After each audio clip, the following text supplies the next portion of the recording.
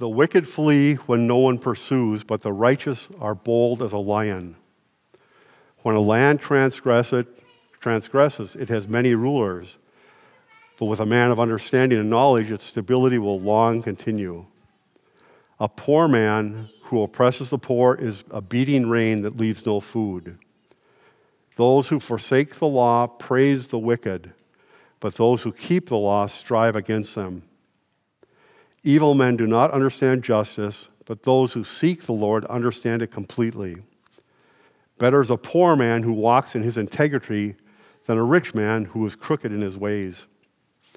The one who keeps the law is a son with understanding, but a companion of gluttons shames his father. Whoever multiplies his wealth by interest and profit gathers it for him who is generous to the poor. If one turns away his ear from hearing the law, even his prayer is an abomination. Whoever misleads the upright into an evil way will fall into his own pit, but the blameless will have a goodly inheritance. A rich man is wise in his own eyes, but a poor man who has understanding will find him out. When the righteous triumph, there is great glory, but when the wicked rise, people hide themselves. Whoever conceals his transgressions will not prosper, but he who confesses and forsakes them will obtain mercy. Blessed is the one who fears the Lord always, but whoever hardens his heart will fall into calamity. Like a roaring lion or a charging bear is a wicked ruler over a poor people. A ruler who lacks understanding is a cruel oppressor, but he who hates unjust gain will prolong his days. If one is burdened with the blood of another, he will be a fugitive until death. Let no one help him. Whoever walks in integrity will be delivered, but he who is crooked in his ways will suddenly fall. Whoever works his land will have plenty of bread, but he who follows worthless pursuits will have plenty of poverty. A faithful man will abound with blessings, but whoever hastens to be rich will not go unpunished. To show partiality is not good, but for a piece of bread a man will do wrong. A stingy man hastens after wealth and does not know that poverty will come upon him. Whoever rebukes a man will afterward find more favor than he who flatters with his tongue. Whoever robs his father or his mother and says there is no transgression is a companion to a man who destroys. A greedy man stirs up strife, but the one who trusts in the Lord will be enriched. Whoever trusts in his own mind is a fool, but he who walks in wisdom will be delivered. Whoever gives to the poor will not want, but he who hides his eyes will get many a curse. When the wicked rise, people hide themselves, but when they perish, the righteous increase. The reading of God's word. At this time, children ages 3 through kindergarten are dismissed to Little Landing.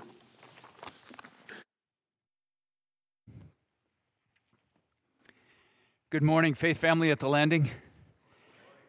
I love Proverbs, and I love Proverbs 28, verse 1. In fact, we'll be focusing on just that one verse today, and the reason why I chose it is because it's had such a powerful effect on my life.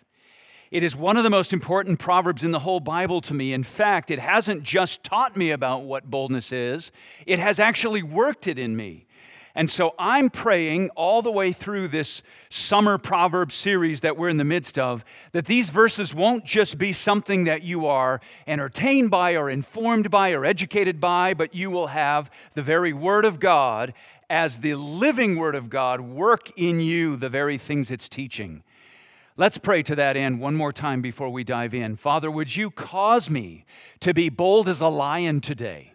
Would you cause me in my character over my life to be bold as a lion?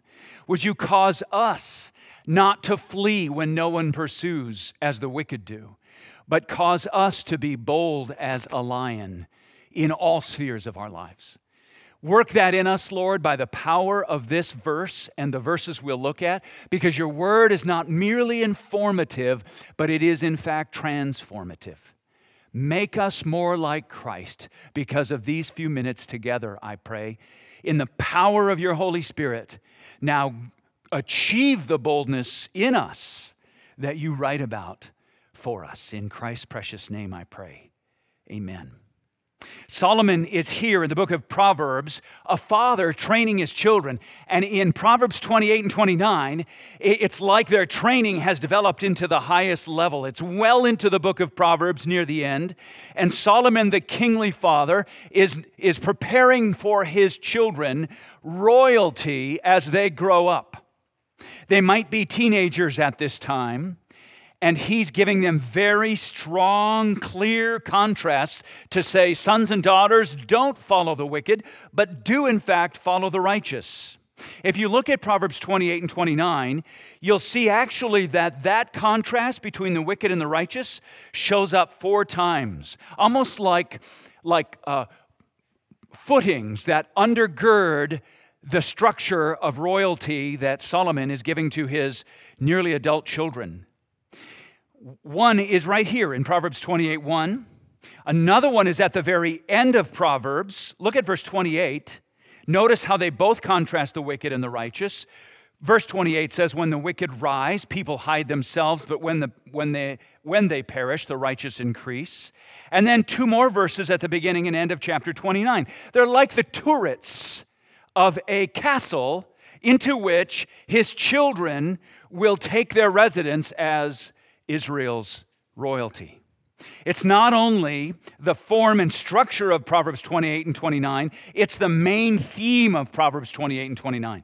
The point of these 2 chapters is to say, sons and daughters of Solomon, sons and daughters of the living God, future monarchs of the kingdom of God, hear the voice of God as he holds out to you the wicked so that you flee from them and do not become like them, and the righteous so that you're drawn to them and you desire them deeply.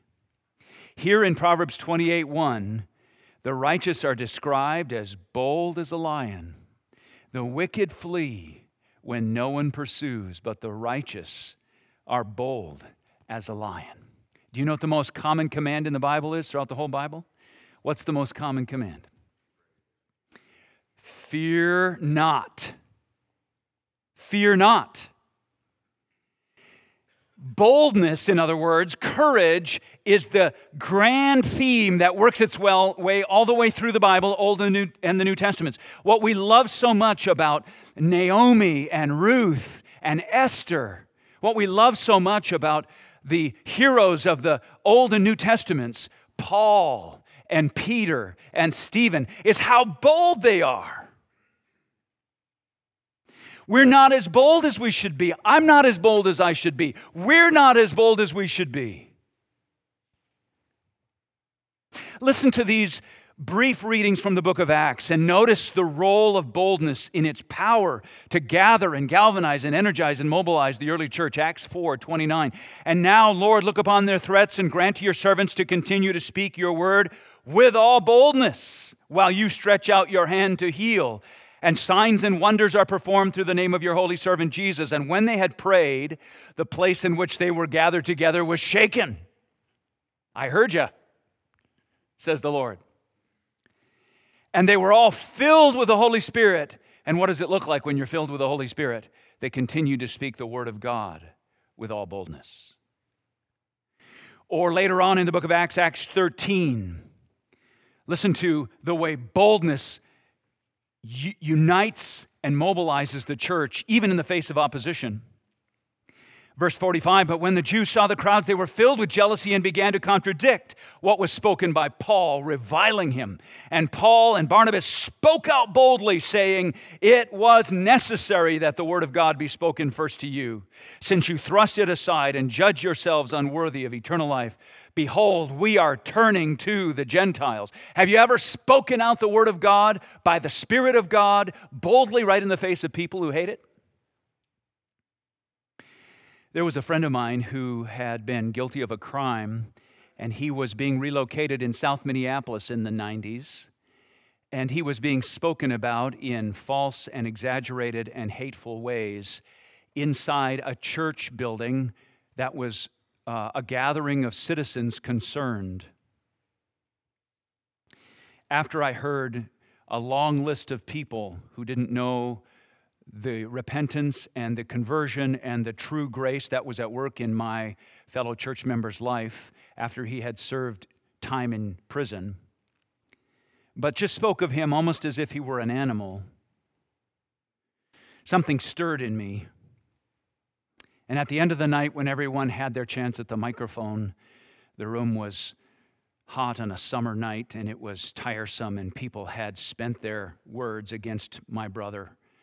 I stood up to the microphone and I said, Jesus Christ is the greatest crime stopper in the world. And just like it did now, the place went silent. And I said, my friend is a new man because of Jesus Christ. Myself and my church pledge with all our hearts to help him walk as a new man. We invite your help and prayers. And I sat down. In Acts 28, 30 through 31, the Apostle Paul's ministry has come to its conclusion, at least in its written form in Acts. It's not concluded in his actual activity, as you can tell by the very last verses of Acts 28, marking the way the church shall continue to move on. After Paul is done and others like Peter and Barnabas and Timothy and Epaphras and many others rise up after, you and me included, here's what it will be like. He lived there, Paul, 2 years at his own expense, welcoming all who came to him, proclaiming the kingdom of God and teaching about the Lord Jesus Christ. How? With all boldness and without hindrance. Boldness in the face of suffering, false doctrine, persecution, and all evil marks the true church of Jesus Christ in this sinful age. I turned to Spurgeon for help here. He preached a sermon on boldness, Charles Spurgeon, back in the 1850s. Here's what he said. Yet surely there must be some who will fling aside this cowardly love of peace and speak out for our Lord and for his truth. A craven spirit is upon man, said Spurgeon. Their tongues are paralyzed. Oh, for an outburst of true faith and holy zeal. Spurgeon modeled the very thing he cried out for. What keeps us from being bold? What keeps us from being bold? When it's time to speak out for Christ, what keeps us quiet? There's all kinds of forces going on within us. There's fear and there's shame and there's guilt. Proverbs 28:1 captures it magnificently like no other verse in the Bible. The wicked flee when no one pursues, but the righteous are bold as a lion. I want the church at the Landing in my own heart and my own family to be bold for Christ, generous with the gospel, bold with our forgiveness, because we ourselves are living, breathing examples of what it's like to be forgiven of sin and loved by Christ. There's a famine in the land, as a dear brother and I spoke about earlier this week over lunch. There's a famine in Duluth, Minnesota. Duluth, Minnesota, and your unbelievers within your extended family need your boldness. Duluth needs our boldness. They need our boldness more than they need this church building to be bigger.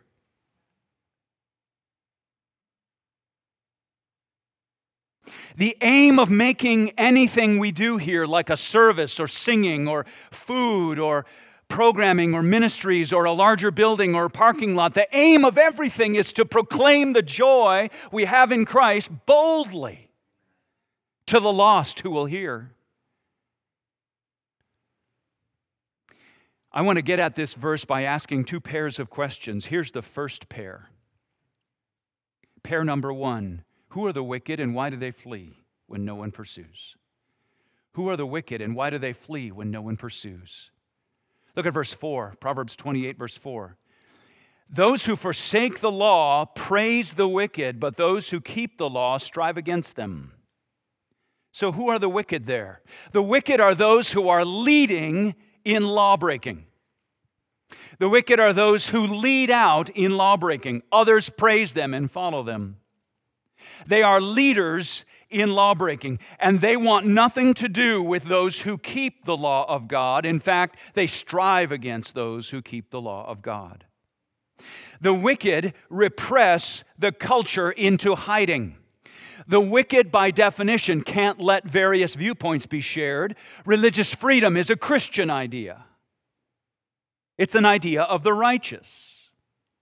The wicked, in fact, must repress, they must shut down, they must censor all other viewpoints, because all other viewpoints expose their wickedness. Look at Proverbs 28, verse 12. When the righteous triumph, there is great glory. But when the wicked rise, people hide themselves. No one wants to come under the repression of the wicked. Look at Venezuela today. Look at China today. Look at Soviet Russia a generation ago, and many other places on the earth where repression and oppression by the wicked crushes every other viewpoint. It's the nature of wickedness. When it rises, people hide themselves. Why flee when no one pursues? That's the second half of my first pair of questions. Why flee when no one pursues? What is that signaling? What is it about this wicked person who's panicky and scared and they have to run, but they don't know who they're running from? What's going on? I think what's going on is a very similar reality to Romans chapter 1, where there's a kind of an irrationality that takes over a person who's engaging in sin. The way Paul says it is that there is a darkness that's exchanged for the light of giving God thanks for His creation. When creation itself is worshiped and God is not worshiped, then a darkness comes over people's minds. A moronic darkness, to use the Greek word. The way I say it is, sin makes you stupid. The wicked are running around away from people who aren't even chasing them.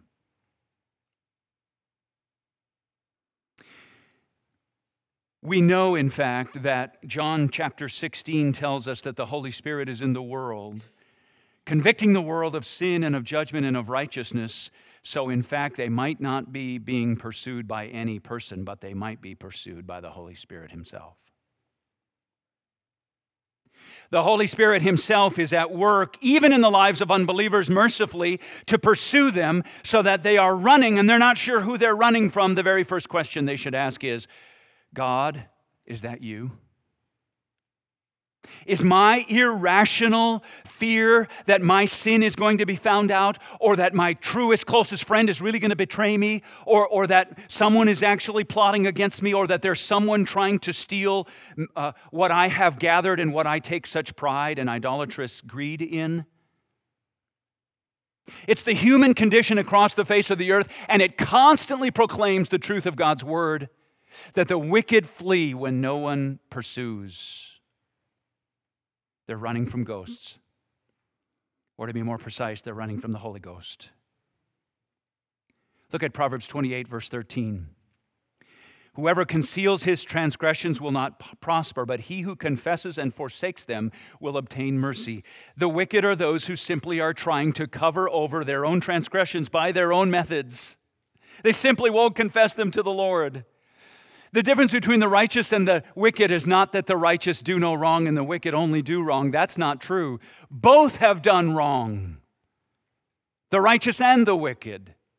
The wicked simply will not confess it before the Lord. They will not go to Him for mercy. They simply say, I have no need of Him.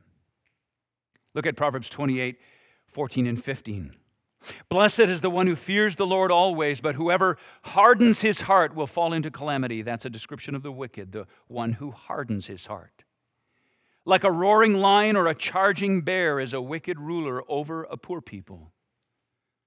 So this is interesting, isn't it? Think deeply with me here. We were told up in verse 1 that the righteous are bold as a lion, so a lion is bold.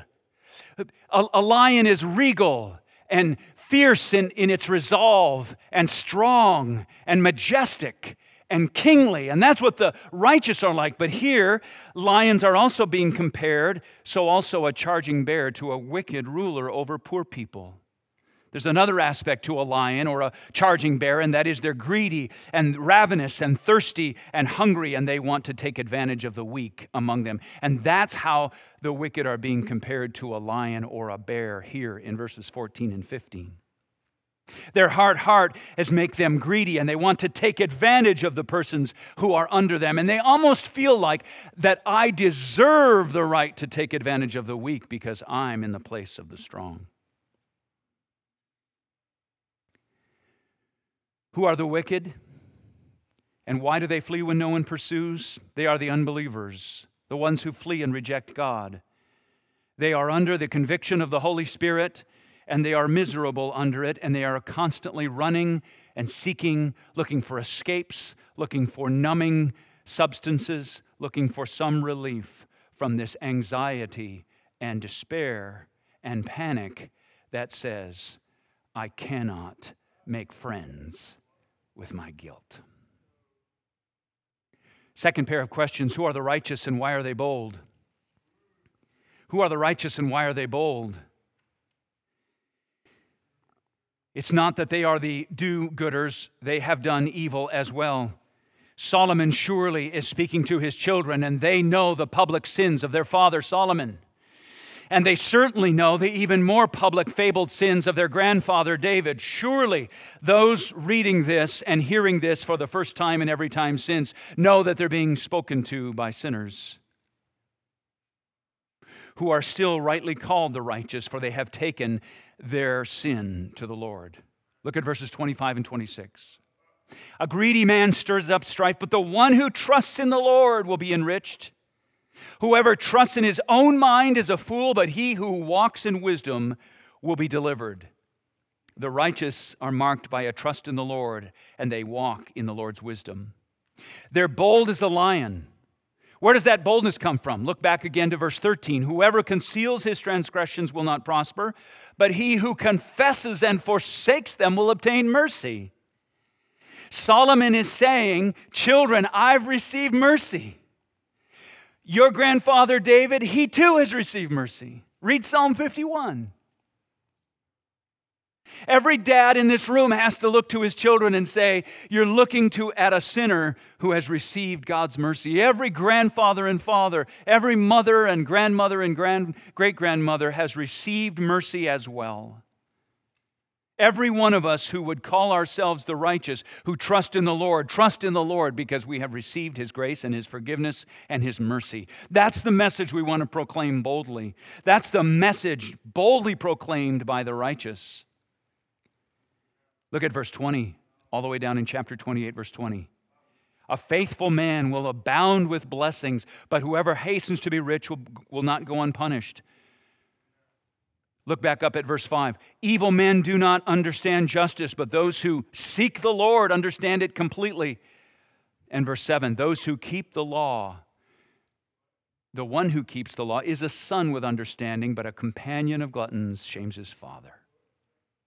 So the righteous are those whose sins are forgiven. The New Testament says if we confess our sins, 1 John 1:9, God through Christ is faithful to forgive us our sins and to cleanse us from all unrighteousness. Praise His name.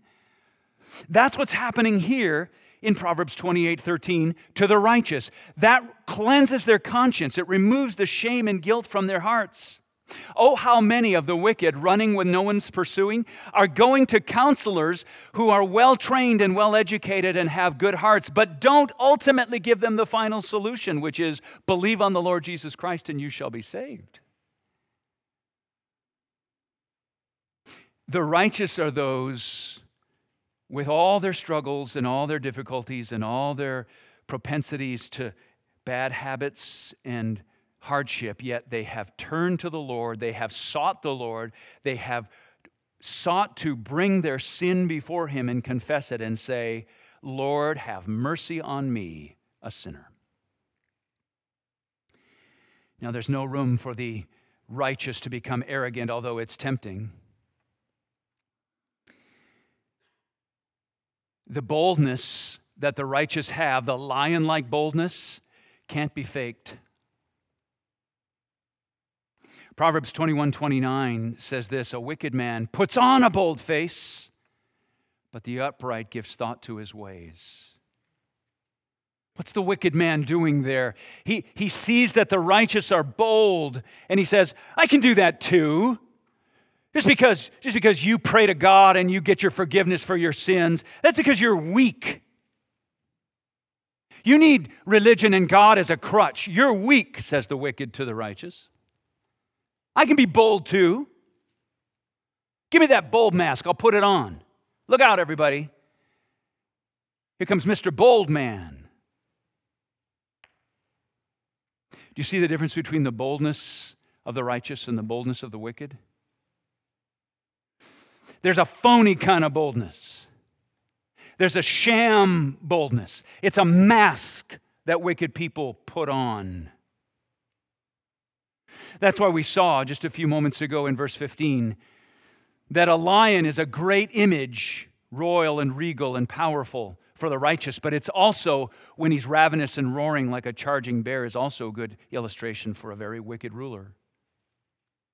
It's an image of greed and taking advantage of the weak.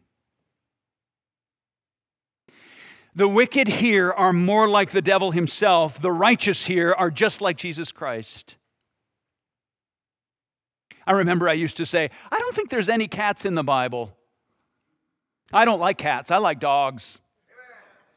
There's no cats in the Bible. But then I was invited in my daily Bible reading to think about these two realities, and that pertains to this point I'm making right now, this boldness that we're called to as righteous lion types, but not the ravenous lion of a masquerading wicked person trying to pretend to be bold. You see what I'm distinguishing here? It struck me that the devil is like a lion prowling around. Oh, there's a cat. But the Lord Jesus Christ is the Lion of Judah, receiving praise forever. There's another cat. You have to think. You have to let the Bible's way of thinking settle into your mind and say, Lord, show me your glory in these pictures. Jonathan Edwards, America's greatest theologian, said it like this. There is a false boldness for Christ that only comes from pride. A man may rashly expose himself to the world's dislike and even deliberately provoke its displeasure, and yet do so out of pride. True boldness for Christ transcends all. It is indifferent to the displeasure of either friends or foes. Boldness enables Christians to forsake all rather than Christ, and to prefer to offend all rather than to offend him. The righteous are simply those saved by grace, enjoying a clear conscience and surging with hope in God for the future and for today. They sleep like babies at night. Most babies, most of the time. Because their conscience is clear. Their heart is not condemned. They're sure of the cross. They're sure of the blood. They're sure of the second coming of Christ. They're sure of the promises of God, and they're sure of heaven. And they do not flee when there's absolutely no one pursuing them. So you look at the life of Paul.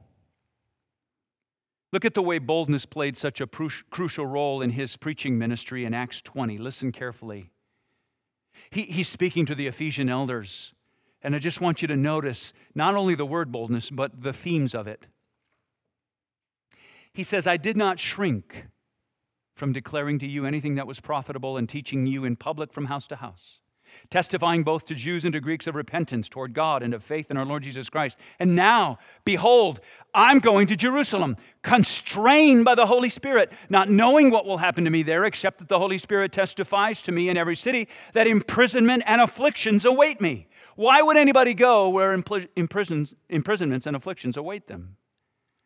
But I do not account my life of any value, nor as precious to myself, if only I may finish my course in the ministry that I have received from the Lord Jesus to testify to the gospel of the grace of God.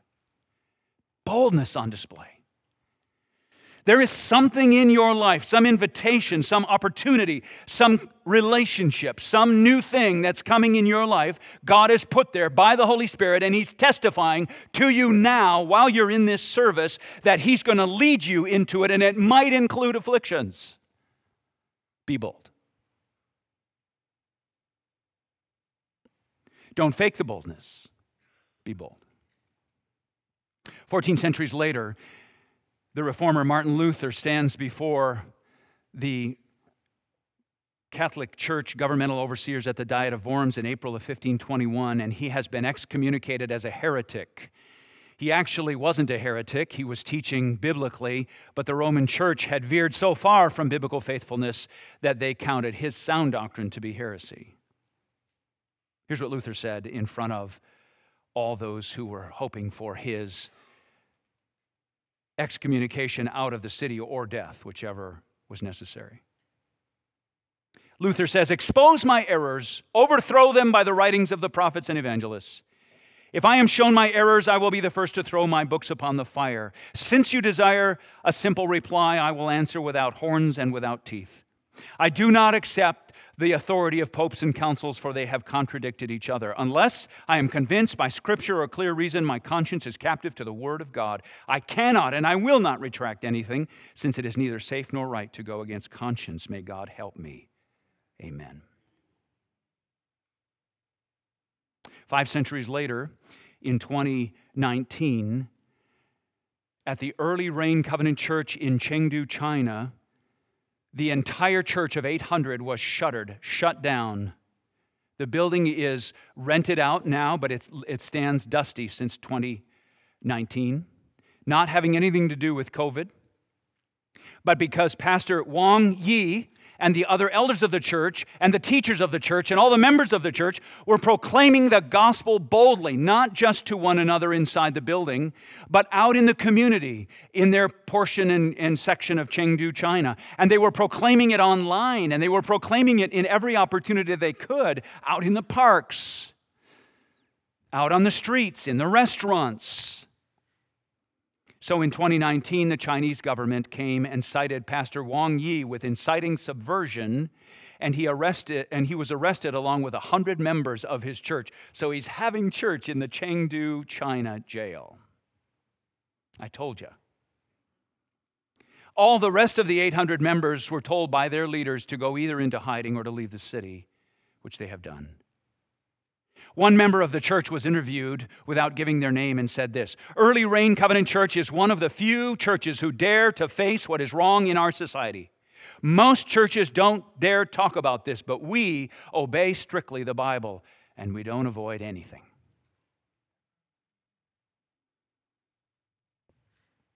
Suppose you have welling up within you a desire to be bold, like Proverbs 28:1 says.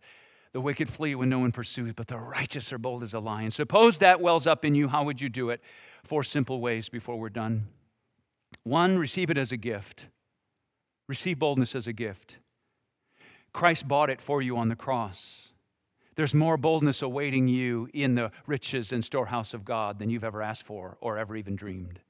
Listen to Ephesians 3:11. This was according to the eternal purpose that He has realized, God in Christ Jesus our Lord, in whom, in Jesus, we have boldness and access with confidence through our faith in Him. Go boldly before the throne of grace to find mercy to help in time of need. There's more boldness in God than there is fear in you. Second, get gospel boldness by stirring and being stirred in community. Let every virtue of the Spirit grow in you, including the virtue of boldness. Notice how in Acts chapter 4, the early church gathered together and prayed for boldness. Third, pray for gospel boldness and ask for it. Paul prayed in Ephesians 6. To that end, keep alert with all perseverance, making supplication for all the saints and also for me, that words may be given to me in opening my mouth boldly to proclaim the mystery of the gospel. The Apostle Paul needed the saints at Ephesus to pray for him, the boldest guy they knew, to be bold as he preached the gospel. Fourth, think much about the glory of God. Why? Because thinking about the glory of God creates hope in you, and hope always shows up in boldness. 2 Corinthians 3:12, since we have such a hope, we are very bold. I once heard a pastor friend make a resolve not to give way to fear with regard to public speaking, and he said to the Lord in a resolution, I will never turn down any opportunity for public speaking based on fear. What kind of resolution might you make today? How might the Lord prompt you to say, I am never going to step back from an opportunity to speak boldly because of fear? What if you made that resolution before the Lord? I have sought to make that resolution. I have sought to live by it. What if you join me? Let's pray. Father, I thank you for the plain theme of boldness, not only in Proverbs 28:1, but throughout the whole Bible, and I thank you for its experience in my life. I pray that it would be much more than it is in our church family, much more than it is in the wider church in America and across the face of the planet. I ask you for boldness, Lord, just like Paul did. I pray for mine and for the boldness of these dear people. The conscience clear, heart uncondemned, lion-like boldness that they were saved to enjoy and the world so desperately needs. There are unbelievers in our lives, Lord, that are awaiting the blessing of our boldness. There are unbelievers in the Hillside area, Lakeside, Duluth Heights, Piedmont Heights, West End, Gary, Cloquet, and Superior. There are people online awaiting our kind and gracious biblical boldness. Don't let us put on any masks, Lord. Don't let us put on any phony bravado like you find almost universally online. The cowardly bragging and boasting and roaring from behind their screens and keyboards. Cause real boldness to well up within us because we've really been forgiven of real sin by a real Savior and real grace. Lord, if there's anyone here today who hasn't tasted that kind of genuine boldness because they've never known that genuine, sweet cleansing of the heart and of the conscience, would you grant them such a desire as they will not leave till they have it today? Let them come to find a brother or sister to pray with them and a conversation confirming the promise that whoever calls on the name of the Lord will be saved. Achieve the very boldness in us you command and so treasure, Lord. I ask it for Christ's sake and for our joy now and forever. And everyone said together, amen.